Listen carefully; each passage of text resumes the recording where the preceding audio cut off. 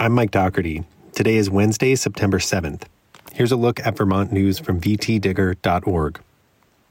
A cyclist who called 911 about an SUV driving down the Burlington bike path last month told VT Digger that she struggled to get a response from Burlington police.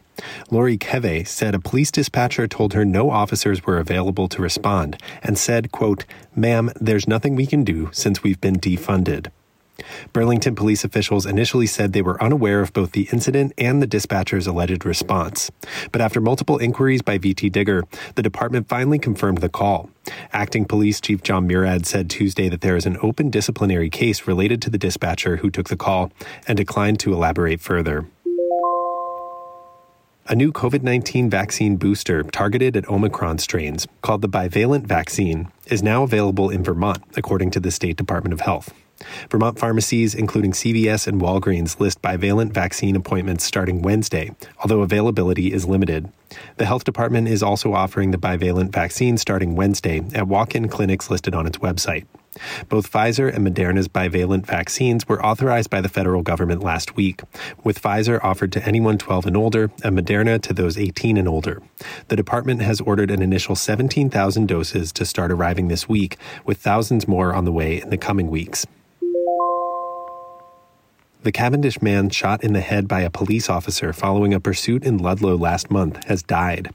Michael P. Mills was hospitalized at Dartmouth-Hitchcock Medical Center in New Hampshire following the August 15th shooting, according to Vermont State Police.